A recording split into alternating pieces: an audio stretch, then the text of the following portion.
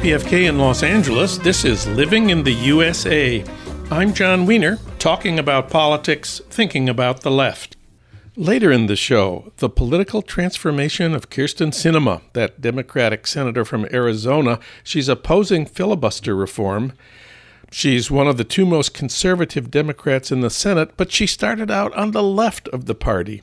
Aida Chavez, the nation's new Washington correspondent, will report. Plus, we're still thinking about how Dr. Seuss Enterprises took 6 of his books out of print because they contained racist drawings. Right-wing media were pushing this story nonstop. Katha Pollitt will comment. And finally, Obama's memoir of his political rise in his first 2 years of office. It's called A Promised Land, and it's still #1 on Amazon's bestseller list after 31 weeks. The book reminds us of a time when Donald Trump barely existed on our political landscape and in our consciousness. Eric Foner will comment on what's in the book and what Obama leaves out.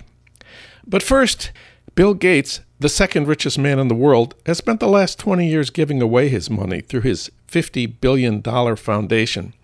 The foundation is in the news lately after the divorce of Bill Gates from Melinda Gates and after Warren Buffett, another one of the world's richest men, has pulled out as a trustee of the Gates Foundation. Who exactly has the Gates Foundation been giving money to? Tim Schwab has some answers. His reports in The Nation on the Gates Foundation won this year's Izzy Award. That's named after I.F. Stone and awarded by the Park Center for Independent Media at Ithaca College for outstanding achievement in media during 2000. We reached him today in Washington, D.C. Tim Schwab, welcome to the program and congratulations on the award. Thanks so much. I couldn't have done it without The Nation. Well, the big shocker in your report to me was how much the Gates Foundation has given in tax-deductible charitable donations to private companies. How much did you find? Yeah, so as you noted, I looked at all charitable grants the Gates Foundation has ever given over 2 decades. That's 19,000. And I found more than $2 billion going to private companies, which absolutely is counterintuitive. You do not expect a charity to be making charitable donations to for-profit companies, to large multinational companies at that. What kind of private companies got the biggest contributions? You're seeing tens of millions of dollars going to Novavax, GlaxoSmithKline, a lot of pharmaceutical companies, which listeners may or may not know. But that's really part and parcel of how the Gates Foundation works, is closely with Big Pharma. What could be wrong with that? Big Pharma wants us all to be healthier. Yeah, and that certainly is Bill Gates' personal view of social change, is working with and through private companies. And it's interesting, you'll find him in a number of interviews sort of debating in his head whether he's been more effective in his previous role as the head of Microsoft, through which he, introduced the computer revolution to the world and introduced so much social change in his mind, whether he's accomplished more through Microsoft or through giving away billions of dollars at the Gates Foundation. His view is definitely this idea that companies are part of the solution. They're main drivers of social change, in particular, very large companies. How can profit-making corporations receive tax-deductible charitable contributions? That doesn't seem right. I thought charity is supposed to help the poor, not the wealthy. Yeah, it's impossible to look at these donations and not come away with this idea that the Gates Foundation is really invested in helping the rich help the poor. That's really their model. A decade ago, The Lancet, the medical journal, they did a study looking at all of the Gates Foundation's funding in global health, finding that almost all of it went to rich countries, United States, Europe, Canada. So though their money is designed to help the poor brown people in the developing world, the Gates Foundation is doing this by funding researchers and think tanks and NGOs in the rich white world. But to your question about how they're able to give money, it's because Congress really isn't paying attention, and there aren't really strict rules around how foundations operate. So as long as the Gates Foundation can demonstrate and keep paperwork that this is going towards a charitable cause or charitable ends, then it's deemed okay for them to make donations to for-profit companies. I mean, it's something that I think we should be talking about. I think that Congress could be looking at it. So Big Pharma is at the top of the list. The Gates Foundation also gives a lot of donations to media companies. That's kind of surprising. What is he after there? Well, I mean, the charitable explanation is that there's a lot of topics that the Gates Foundation is interested in that don't get a lot of press coverage, things like global health. So they want to fund NPR to do reporting on global health. So they'll give them money to do that. But in doing so, if there's a certain level of editorial influence, because you're shaping, at the very least, the topic on which these big media outlets are covering. These are stations like NPR, but also to for-profit media companies too.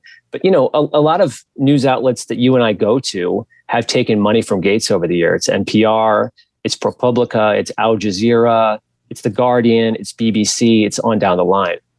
And I think it would be foolish of us not to imagine that those contributions don't also affect the way those media outlets cover the Gates Foundation.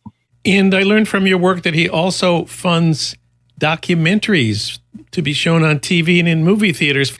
An interesting one is Waiting for Superman. The Gates Foundation gave $2 million to Participant Media. We record our show in LA, and we regard Participant Media as one of the good guys of Hollywood. Yeah. So that's a film that very much promotes charter schools, which is a main agenda item of the Gates Foundation and U.S. education, which are privately administered public schools.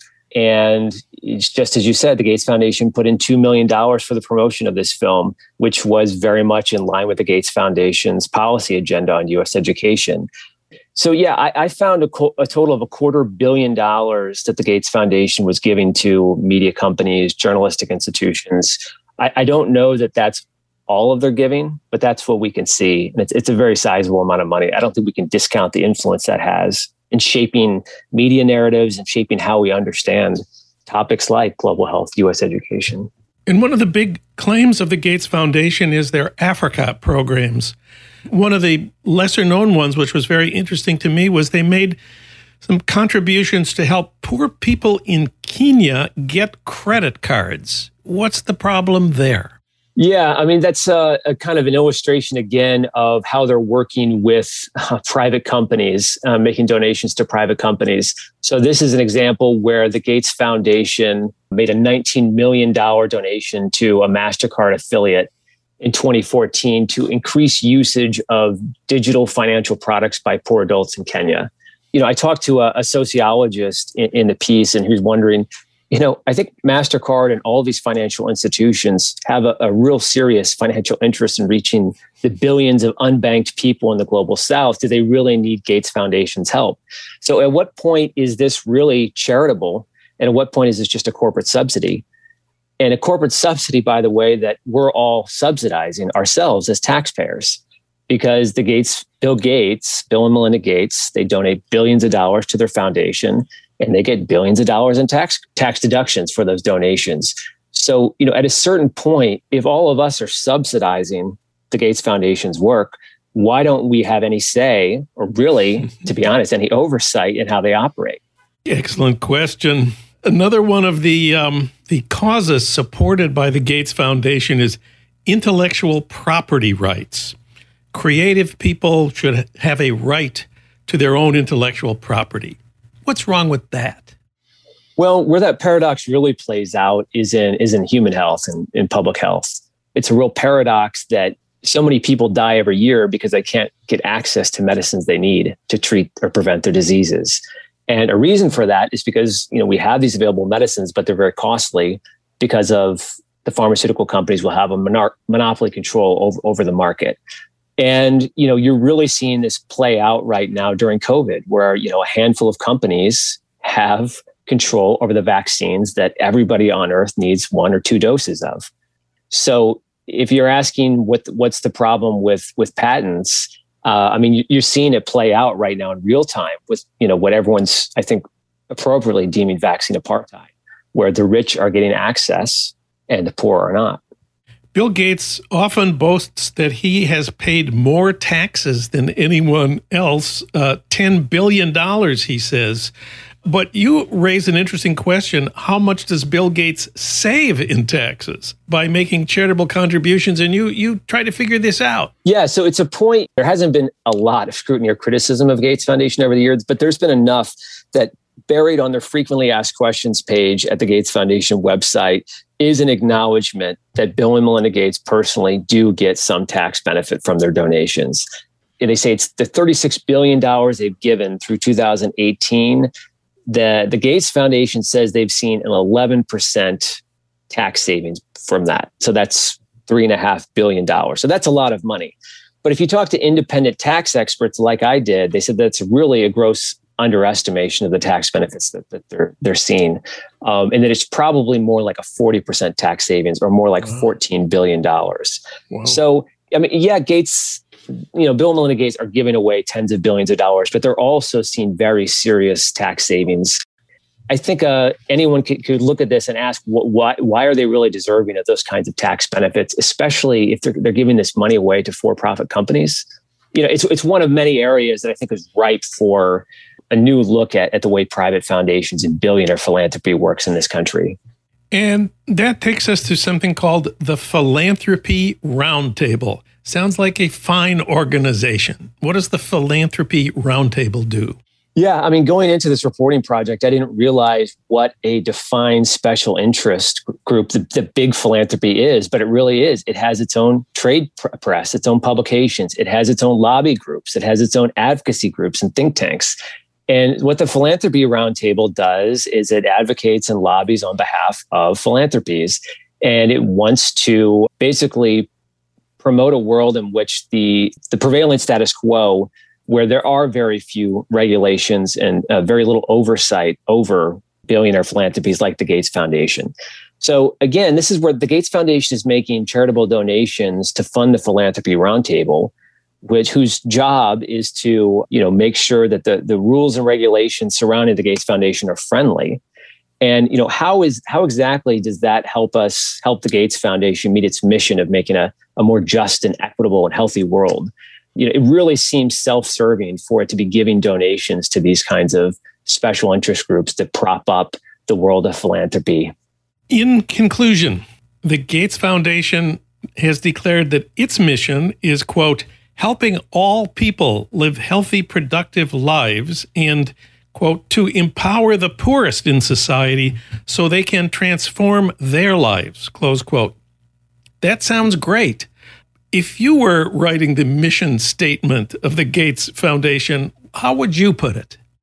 I've tried, I wrote 3 articles for The Nation, and I've tried many, many times to engage with the Gates Foundation. I made many requests to interview Bill Gates, and it's really not an institution that engages with public criticism, with outside viewpoints that put a critical lens on its work.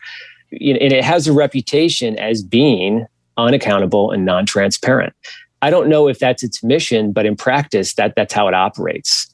So, I think if you're going to describe what the Gates Foundation is, it is one of the most powerful, least scrutinized actors in global politics that operates with very little transparency or accountability. The Gates Foundation is a political organization that shapes public policy and media narratives. That's what Tim Schwab says. He won the Izzy Award for his reporting on the Gates Foundation. You can read his award-winning 3-part series at thenation.com. Tim, congratulations again on the award, and thanks for talking with us today. Thanks so much, John. Appreciate it.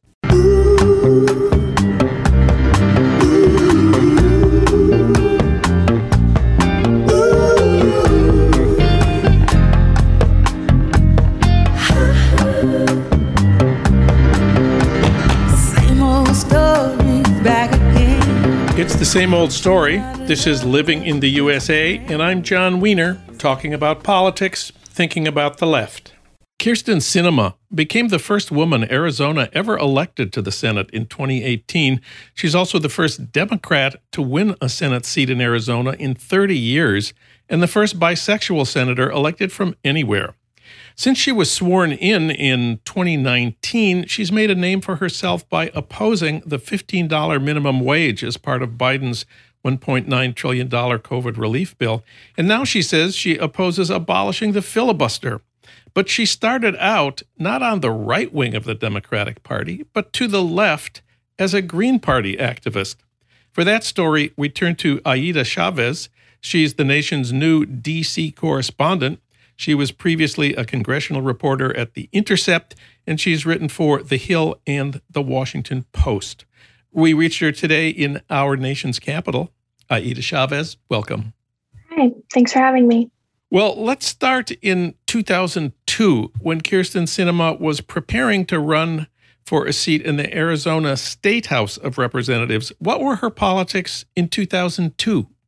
In 2002, she actually published a letter in the Arizona Republic where she puts forth like a critique of capitalism, saying that capitalism brought us NAFTA, it brought us the World Bank, and as long as we have this system, like the dollar will be prioritized over working people here and working people abroad. And so, it couldn't be more of a stark contrast to who she is today. And how did she do in that first race that she ran in 2002? Well, she did really poorly. She lost. She came in last place.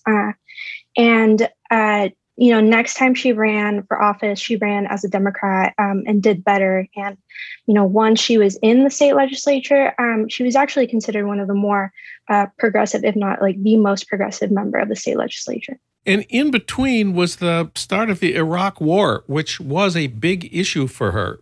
Please explain. Yeah, a lot of her activism was specifically anti-war activism.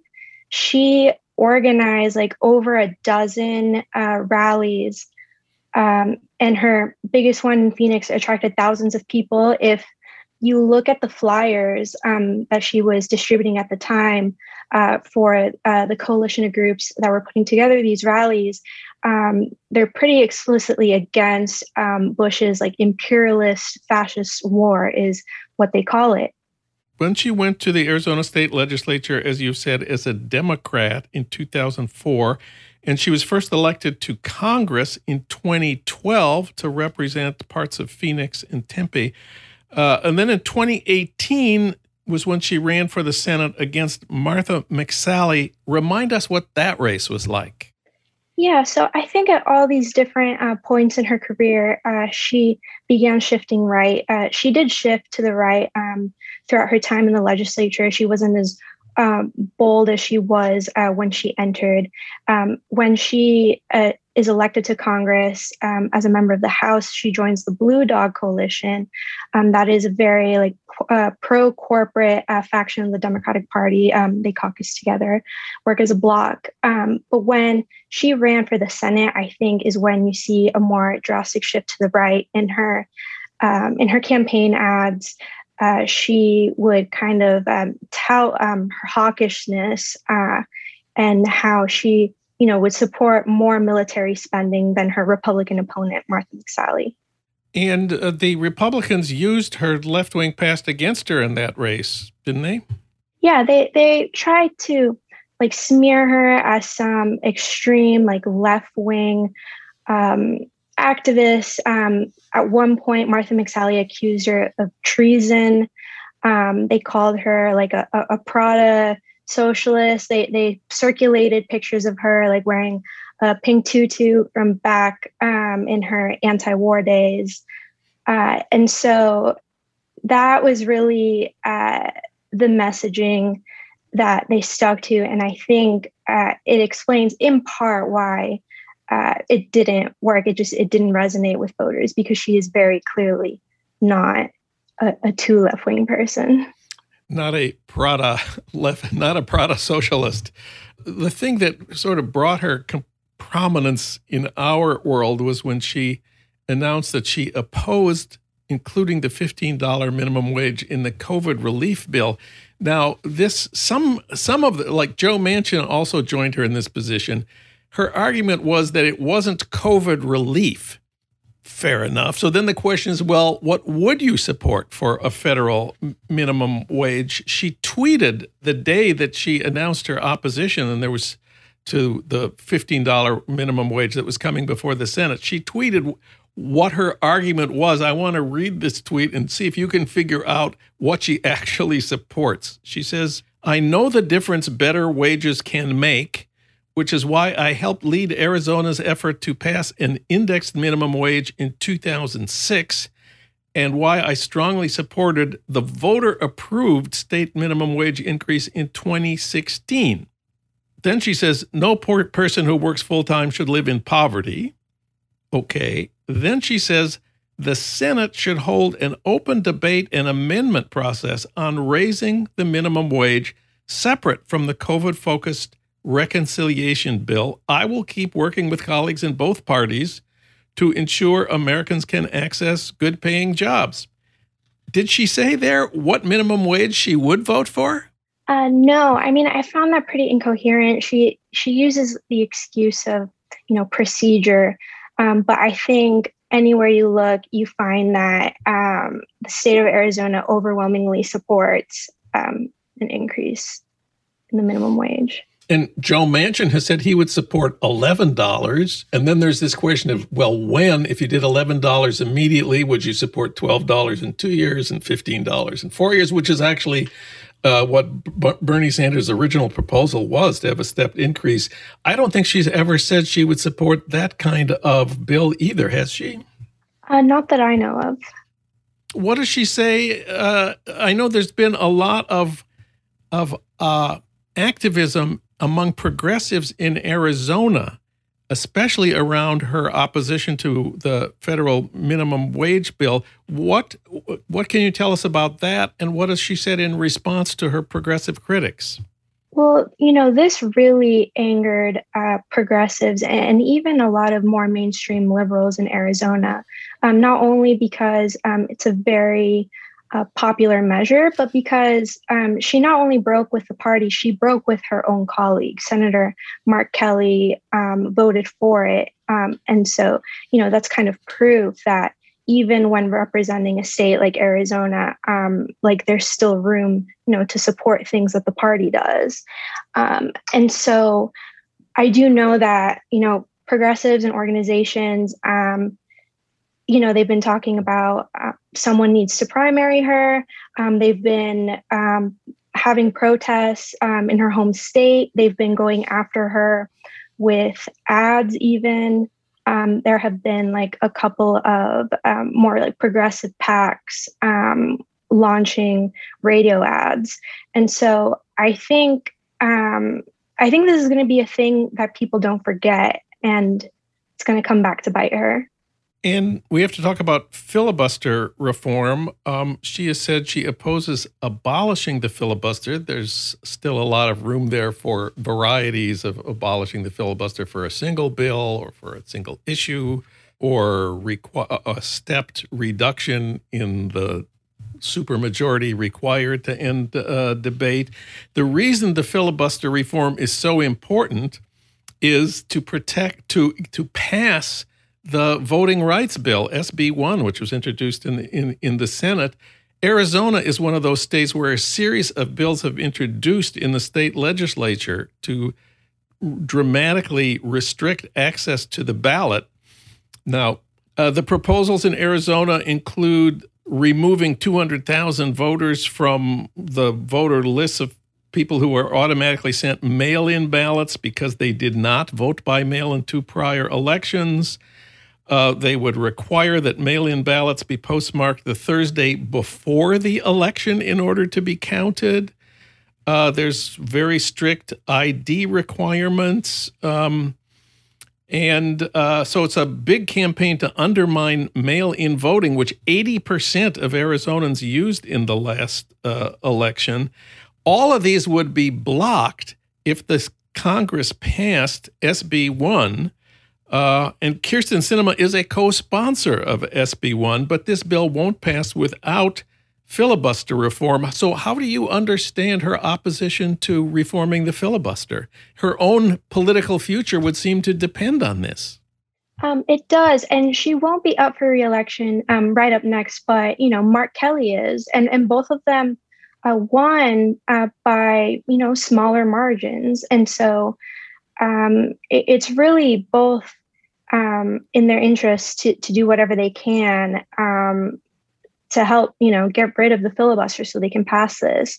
And it's ironic because even as a member of the state legislature, she fought pretty vigorously attempts from the other party to impose like many of these similar restrictions on voting and attempts at voter suppression. And it turns out it's not just the minimum wage and filibuster reform where she has taken these extreme positions. I learned from your piece at thenation.com that Kyrsten Sinema has voted for Trump's positions about half the time she's been in the Senate. That is shocking. Yeah. She has throughout her career, and you see her siding with Republicans very often on issues surrounding immigration. So, more recently, she voted to try to block undocumented immigrants from receiving stimulus checks. That was, a symbolic measure. It wasn't something like, oh, she voted for it, now it's going to happen. But, considering that Latinos and progressives fought really hard to, get her elected in the first place, they take it as a direct betrayal. For more on the contradictions in Arizona politics, read Aida Chavez's piece, How Kyrsten Sinema Sold Out, at thenation.com. Aida Chavez, the new D.C. correspondent for The Nation. Thank you, Aida. Thank you.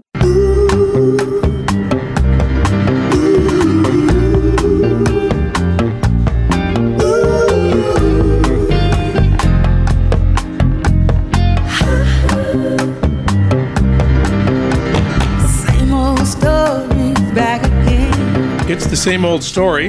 This is Living in the USA, and I'm John Wiener, talking about politics, thinking about the left. We're still thinking about those Dr. Seuss books that have been discontinued because of racist stereotypes, including the classic And to Think That I Saw It on Mulberry Street.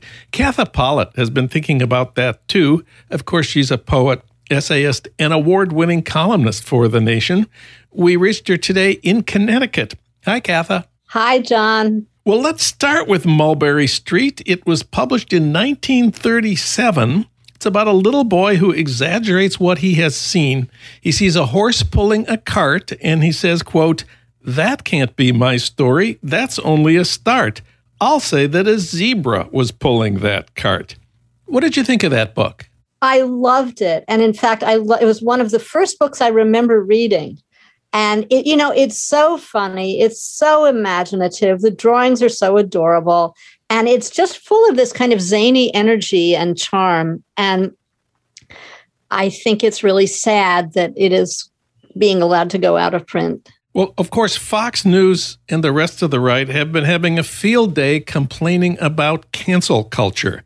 First, those darn leftists want to take down statues of Jefferson Davis, and now they're coming for Dr. Seuss. Is cancel culture a real problem, do you think? Well, I'm probably the only person at The Nation who will tell you this, but I think it is, actually. And, you can slice and dice any event so that it looks completely different than any other event. And it looks completely irrelevant to any larger point you're trying to make. But I think there is something going on. And lots of little things add up. I mean, it wasn't just the horrible Confederate general statues. There was also, getting rid of Ulysses S. Grant, taking Abraham Lincoln's name off of things.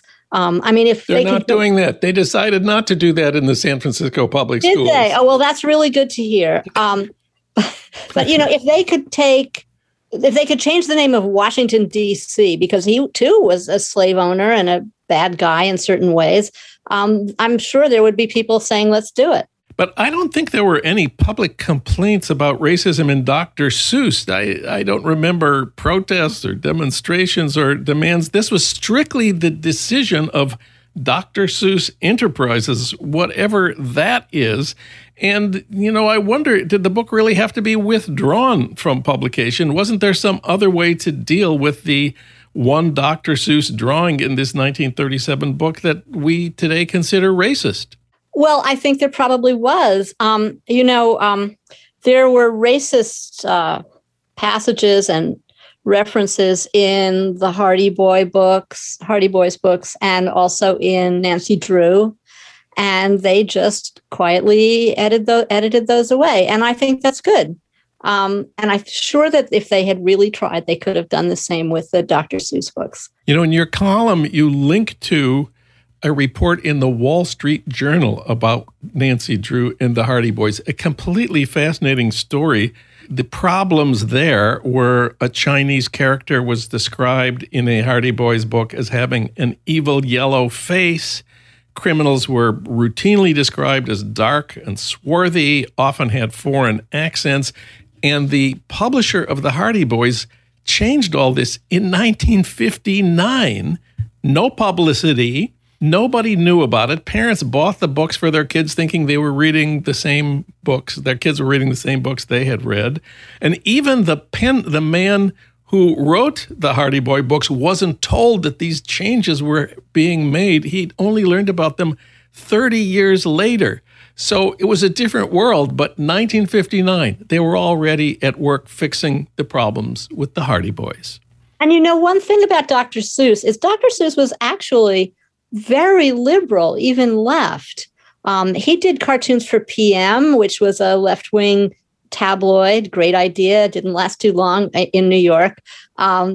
And I'm sure if he were alive and they said to him, look, you know, this is just making people unhappy, and I'm sure you didn't really mean it this way, he would have solved the problem for them. I mean, I don't think he was some hidebound old racist reactionary. No, he was not. So the problem here in these books is racial and ethnic stereotyping of a kind that was very common in the 30s and 40s and 50s. What about gender stereotyping? Have you seen any of that in children's literature? Oh, my God. Children's literature is just full of it. And in fact, Dr. Seuss is full of it. I mean, almost all of his major child characters, the protagonist of the story, almost all of them are little boys. You'll remember in The Cat in the Hat, the boy protagonist has a little sister, Sally, but she just sort of looks puzzled most of the time. She doesn't really do anything. There's one book that he wrote that was named for a female character, and that is Daisy Head Maisie, but she's an idiot. But, you know, I think in books, you take the bitter with the sweet. You know, it's not one author is not the only writer you're going to read. His books are not the only books you're going to read. And again, I'm sure if Dr. Seuss were here today and I had a chance to talk to him about the lack of, you know, spunky female characters, he would say, you know, you're really onto something. I'm going to sit down and write a really great book. And of course, children's books today do everything they can to combat racism and gender stereotyping. I live near a children's bookstore, believe it or not, and their window is full of inspiring and uplifting stories about Rosa Parks and Dolores Huerta and also Ruth Bader Ginsburg. So this is currently almost a requirement of children's bookstores, although I suspect the kids would rather read Dr. Seuss. Well, that could well be. I mean, I think, you know, there have to be a lot of different kinds of books and a lot of different heroes. And I think all these new books are great. I think it's really important that we have them. But I myself like the more, you know, out there imaginative books. For example, I'm reading to my granddaughter now a whole bunch of Beverly Cleary books because she just died at the age of, I believe, 104. Amazing. And, you know, we read all the Ramona books, and now we're reading the Henry Huggins books, and they are so wonderful. And what's wonderful about them is that they're very realistic, but they're realistic in a way that both in terms of the characters having, you know, feelings that sometimes aren't what you as a parent would want your child to have. You know, Ramona the Pest, you know, she's very bossy. She's very determined. And Henry Huggins is sort of a dreamer, and he's always getting into trouble because he's not paying attention to the thing that's right in front of him. And that's very trying for his parents. But they're also something that you don't see a whole lot of now, where kids are either hyper-privileged, which is never commented on, or they're really poor and struggling. And, there's incest in their family and all kinds of terrible things are happening. And the Beverly Cleary character families are middle class. They're sort of lower, maybe a little lower middle class, but the mom gets a job. Ramona's mom gets a job as a medical receptionist. And because if I remember correctly, the father, who has a job as a supermarket manager, decides he wants to train as a teacher. So there's times when they have sort of money is tight and, they don't have a huge amount of money. They don't spend a lot of money on consumer items. And that's very refreshing. And you think it wasn't so long ago that those were normal people in children's books. And I think they're not so much now. So if we want to protect children from racist and ethnic bad things, where do you think we should start? Well, I think white children need to read a lot of books about Black people, because Black people already read a lot of books about white people, because that's mostly what there is. So I'm all for diversity in terms of the choice of books. But I think the most important thing is books that have fresh and inventive language, which is what Dr. Seuss did so well. In so many children's books, of which I have read a great many, it's like chewing old newspaper, just not very interesting. And even the ones like the Magic Tree House books, which are immensely popular with children, where a boy and a girl go back in time to different times in history, and they sort of help you learn a little bit about history. But the writing itself is not very exciting. So I think that's the most important thing. Another issue here is, do you think kids believe what they see in children's books? Are they just receiving this information? No, I don't think that. I think that's another thing we do. And we don't just do it with children, is the idea that there's this one-to-one correlation between something that you are given to read or watch and what you make of it. And we know from reader reception theory that people are always constructing their world. It's not so passive. And I think that the most important thing for parents to do is whatever they read their children, they should be talking to their children about it. So that when you see a picture, a stereotypical picture of a Chinese person eating rice with chopsticks, wearing a coolie hat or whatever, you can say, this is not the way Chinese people really are. You realize that, but that's how people thought of them up until people in America thought of them until very recently. And in fact, that's still an issue today, blah, blah, blah. I have to tell you, my parents, who were both very radical, they let me read anything. They let me read Bible stories, and they were both ferocious atheists. And my father always used to tell me, he was always constructing the world in ways that he hoped that I would go along with. He told me that my kindergarten teacher, although a very nice person, was actually on the side of the bosses. Whoa! I know. He told me all about the execution of Louis XVI of France. Bravo. Yeah. That was a good thing. So, my parents had a lot more influence on me than anything I read. And did you believe the Bible stories that you read when you were a kid? No, I didn't. It didn't make me religious at all, but they were wonderful stories. And I remember some of the illustrations. And, I have to correct something. It wasn't Elijah that the kind widow gave the room to when he was in town with the beautiful striped blanket and the... As reported in your column this week. As reported in my column, it was actually Elisha. And somebody on Twitter said, why do people always get them confused?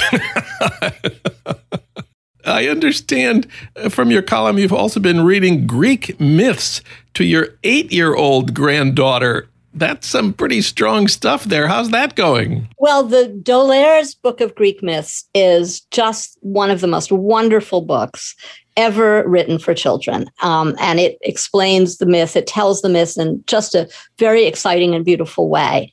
But it does sort of nip and tuck.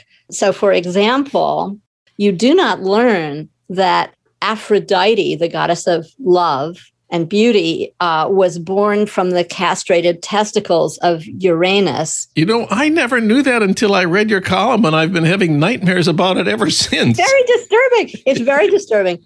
We're told, the D'Aulairs say, no one knew where she had come from, which I thought that was not only very sweet, it's also true. Where does love come from? Probably not from the castrated testicles of some superannuated god.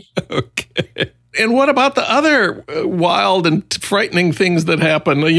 Pandora opening the box. Well, that is such a common, thanks to my granddaughter, I now know more about myths than I used to because we're reading a whole bunch of myths to her. But the theme of the curious woman who gets everybody into trouble is very, very common. And so you have Pandora, who opens the box that's full of evils, which she's been told, don't open that box. And until only hope is left behind. That's all that remains in the box. That's our one thing. But also the story of Adam and Eve, it's the same story. Eve was curious. What'll happen if I eat this apple? Let's find out. Or Lot's wife. Lot's wife wants to look back. She looked back. Women don't look back. Yeah, don't look back. So what does your 8-year-old granddaughter think of all these scary and horrible and things? Well, she loves these stories, but it's true. I have to tell you that when we read some of Grimm's fairy tales to her, those were too scary for her. There was one, I forget which one it was, that did involve visiting at night a gallows that had some dead corpses hanging from it. No. That was too much. Yeah, Grimm is one of the most horrifying. Grimm was bad. And who else is very grim is Hans Christian Andersen. I mean, the little match girl, she dies of cold. She's just a poor little girl and people don't buy her matches and she dies. That's very disturbing.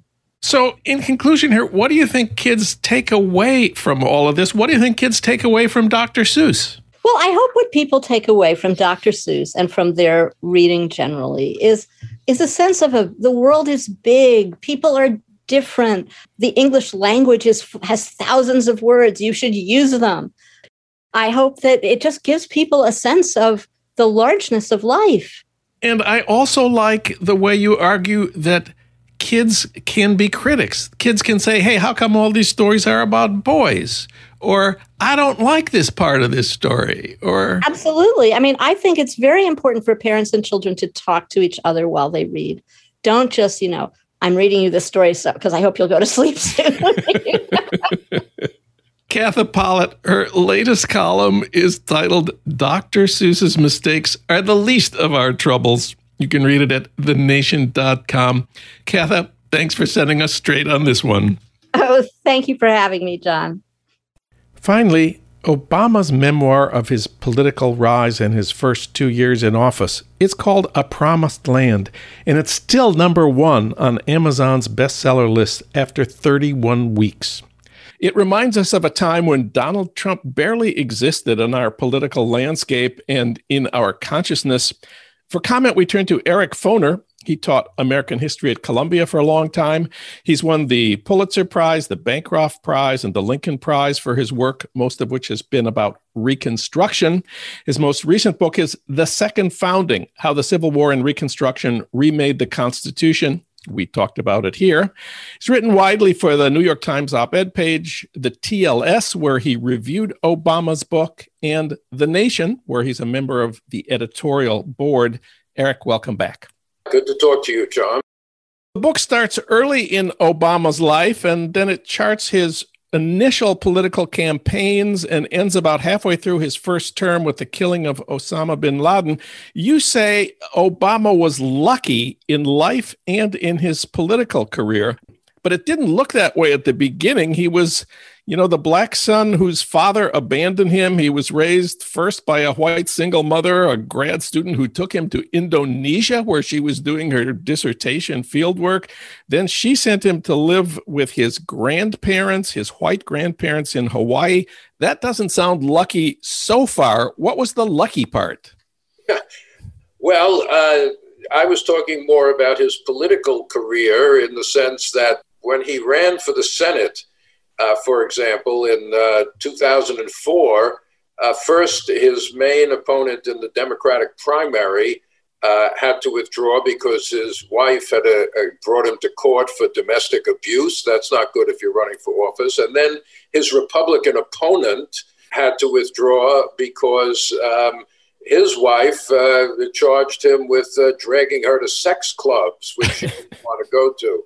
So yeah, that's pretty good luck if both of your main opponents have to withdraw for reasons like that. He didn't really have an opponent. At the last minute, the Republicans put up Alan Keyes, who was a complete loser.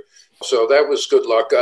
But on a slightly higher level, maybe, I don't know if you call this luck, but, when he was running for president in 2008, the financial crisis hit maybe a month before the election, which further convinced people that Obama's demand for change, you remember his slogan, change you can believe in, we can believe in, it made it pretty clear some kind of change was necessary. And it also became clear very quickly that his opponent, McCain, had no idea about economics and no concept of what to do. And that kind of undermined his candidacy also. Yes, his early life was certainly not privileged in any way. It was difficult, but then he's a smart guy. When he went to college and then law school, this was really at the moment he was positioned to take full advantage of the results of the civil rights revolution. Affirmative action, if you want to call it that, although I don't like to use that term because it suggests he wasn't really qualified. He's about as qualified as you can get. But Columbia, where he was an undergraduate, Harvard Law School, these places just hadn't accepted black people before, pretty close to when Obama got in. Now they were looking for talented black students for the first time in their career. And Obama was well positioned to take advantage of that. So it's luck and skill together that gets you success. Did you and Obama ever cross paths when he was a student at Columbia? Well, when he became famous or became a national figure of some kind, I raced back to my little books listing all the students in each of the courses I taught and what grades they'd gotten. And I discovered that this was one of the mistakes he made in his career. He never took my course on the Civil War and Reconstruction. Terrible. And in fact, so I never met or saw or at least had any knowledge of Obama. I might have bumped into him somewhere on campus. But his record, his transcript from Columbia was under lock and key. It probably still is. Nobody knows what courses he took. In one of his memoirs, he does say he took Edward Said's course on the Middle East, which he didn't like very much, according to his memoir. But other than that, I don't know. He didn't. I don't know what he was doing in terms of coursework at Columbia. Well, the excerpt of his book that I read was beautifully written, especially the parts about his family and what you call small but touching moments. I wonder if you had any favorites. Yeah, he's a very good writer. And, most presidential memoirs are written by ghostwriters, basically. That's not totally surprising. We don't tend to think of Gerald Ford or Reagan as literary stylists, really. I read somewhere that Donald Trump has not ever read a book, including those that he supposedly wrote. But Obama's a very good writer. And yes, these the shifting back and forth between the family life and public issues is done quite well in the book, I thought. One little episode that I did mention was there were these two African-American butlers who took care of the White House, and they served dinner to the family. And they after he was they came in like tuxedos, formal dress to serve dinner. And Obama, after a while, Obama said, you don't really have to do that. We don't get dressed up for dinner that way usually.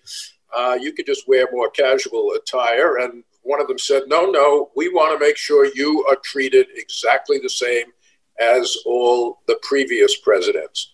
All the white presidents had been served dinner by guys in tuxedos. Obama should be served dinner that way also. I thought that was a revealing little thing on these two guys who worked in the White House for many years. We all know Obama was our first black president. It was a huge historical achievement and, frankly, a scary one. We all knew how many people hated him for being black and that some wanted to see him killed. What does he say about the threats to his life? He talks a little about that, but not much. What he says was that really almost nothing. He says that black voters In the primary, of course, you remember 2008, he versus Hillary Clinton, the whole primary campaign for the Democratic nomination. And he said that he felt at the beginning black voters were worried for him. They almost didn't want him to win because they were sure he'd be assassinated, like Martin Luther King and Malcolm X and many other people had been. Once they came to the conclusion that he might actually win and that many white people were behind him, black voter, remember he won the Iowa caucuses in 2008, which Iowa has like 3 or 4% black population. So you obviously have to appeal to a broader segment of the voting population there. But he doesn't really talk about threats to his life. He does mention somewhere that the Secret Service said that he'd had more threats to his life than any other president that they'd encountered. But he doesn't talk about fear. He doesn't talk about his family being frightened. Of course, their life was restricted like any president. His daughters had burly, Secret Service men going to school with them every day, grade school. This cuts into spontaneity, I suppose. Yes. But he doesn't talk about that. In fact, one of the things I found odd about the book, although I like the book, is he doesn't really talk about what it meant to be the first black president. What kind of constraints did that put on him? He was very cagey about talking about race at all. He seems to have concluded that if he talked about race, people would resent it. Of course, there was his famous speech during the campaign after the Reverend Jeremiah Wright incident where he directly addressed the nation, i.e. white people, about race in America. What does he say about that speech, which was very highly regarded at the time? What do you say about that speech? There are a number of times where Obama talking about race. That is one big example. And the second one is with Henry Louis Gates Jr. when he was arrested, remember, trying to break into his own house because he couldn't find the key.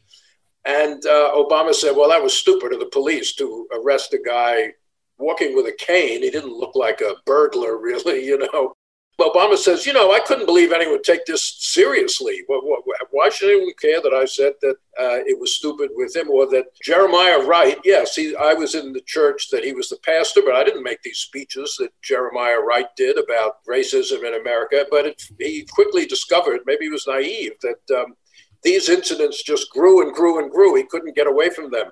And many white people seem to resent these things happening.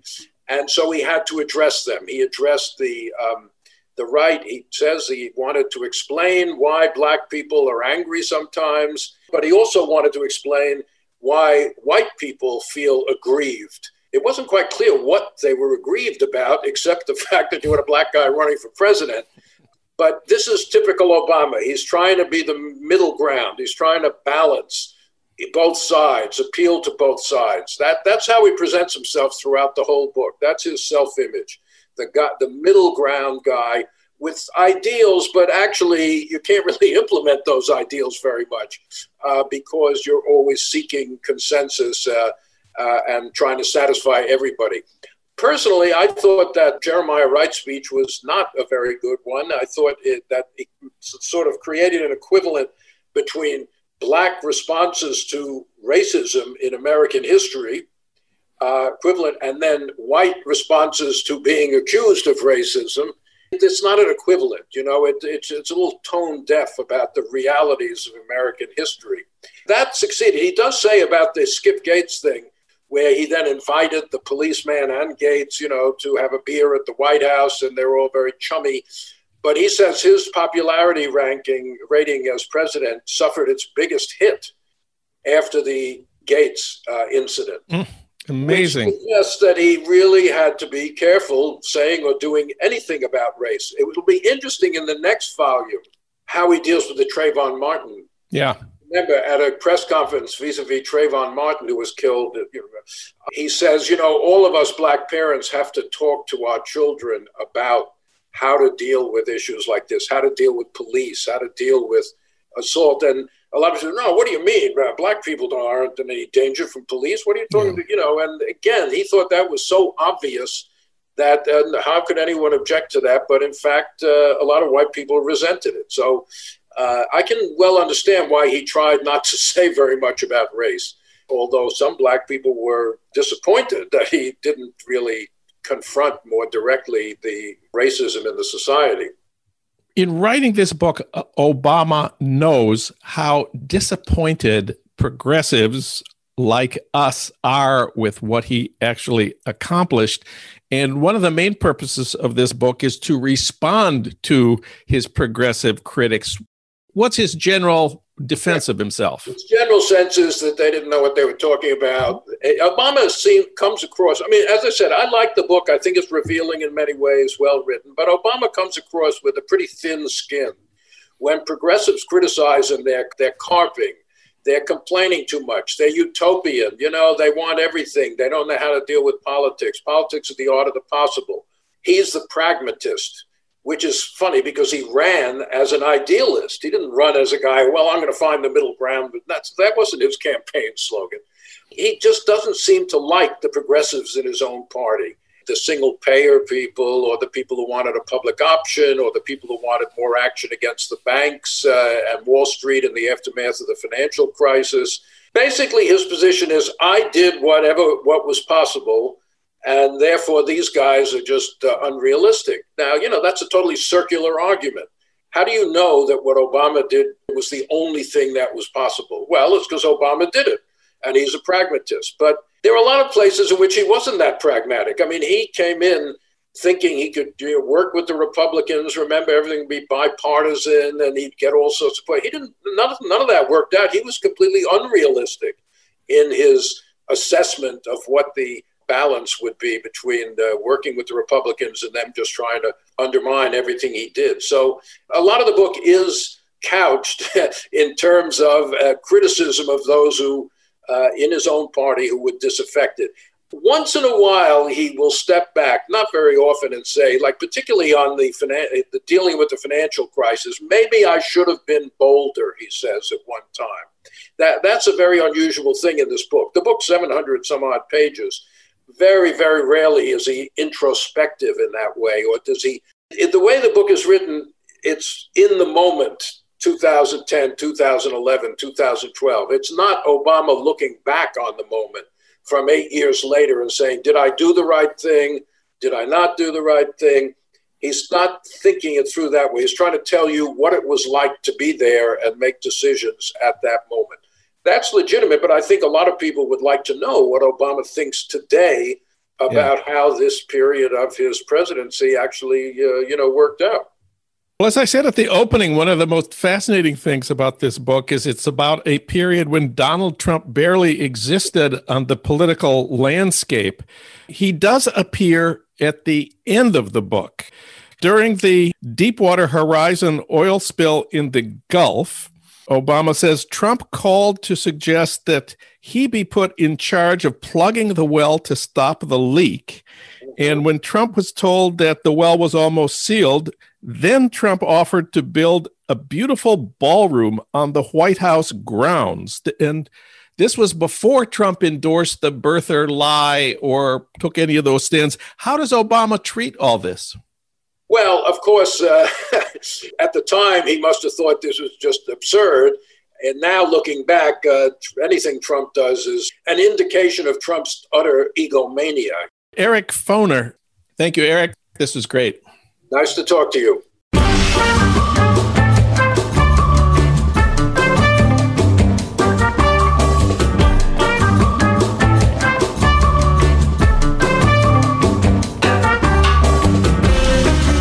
That's it for today's Living in the USA. Our sound editors are Will Broughton and Alan Minsky. Our social media maven is Renee Reynolds. KPFK's programming traffic director is Matt Perez. Thanks as always to Ry Cooter for our theme music, Mambo Sinuendo. Living in the USA is recorded and produced at our Blythe Avenue studios in Los Angeles. If you miss part of this show or any of our recent shows, you can listen online anytime you want at livingintheusapod.com. I'm John Wiener. We'll be back next week talking about politics, thinking about the left, and living in the USA.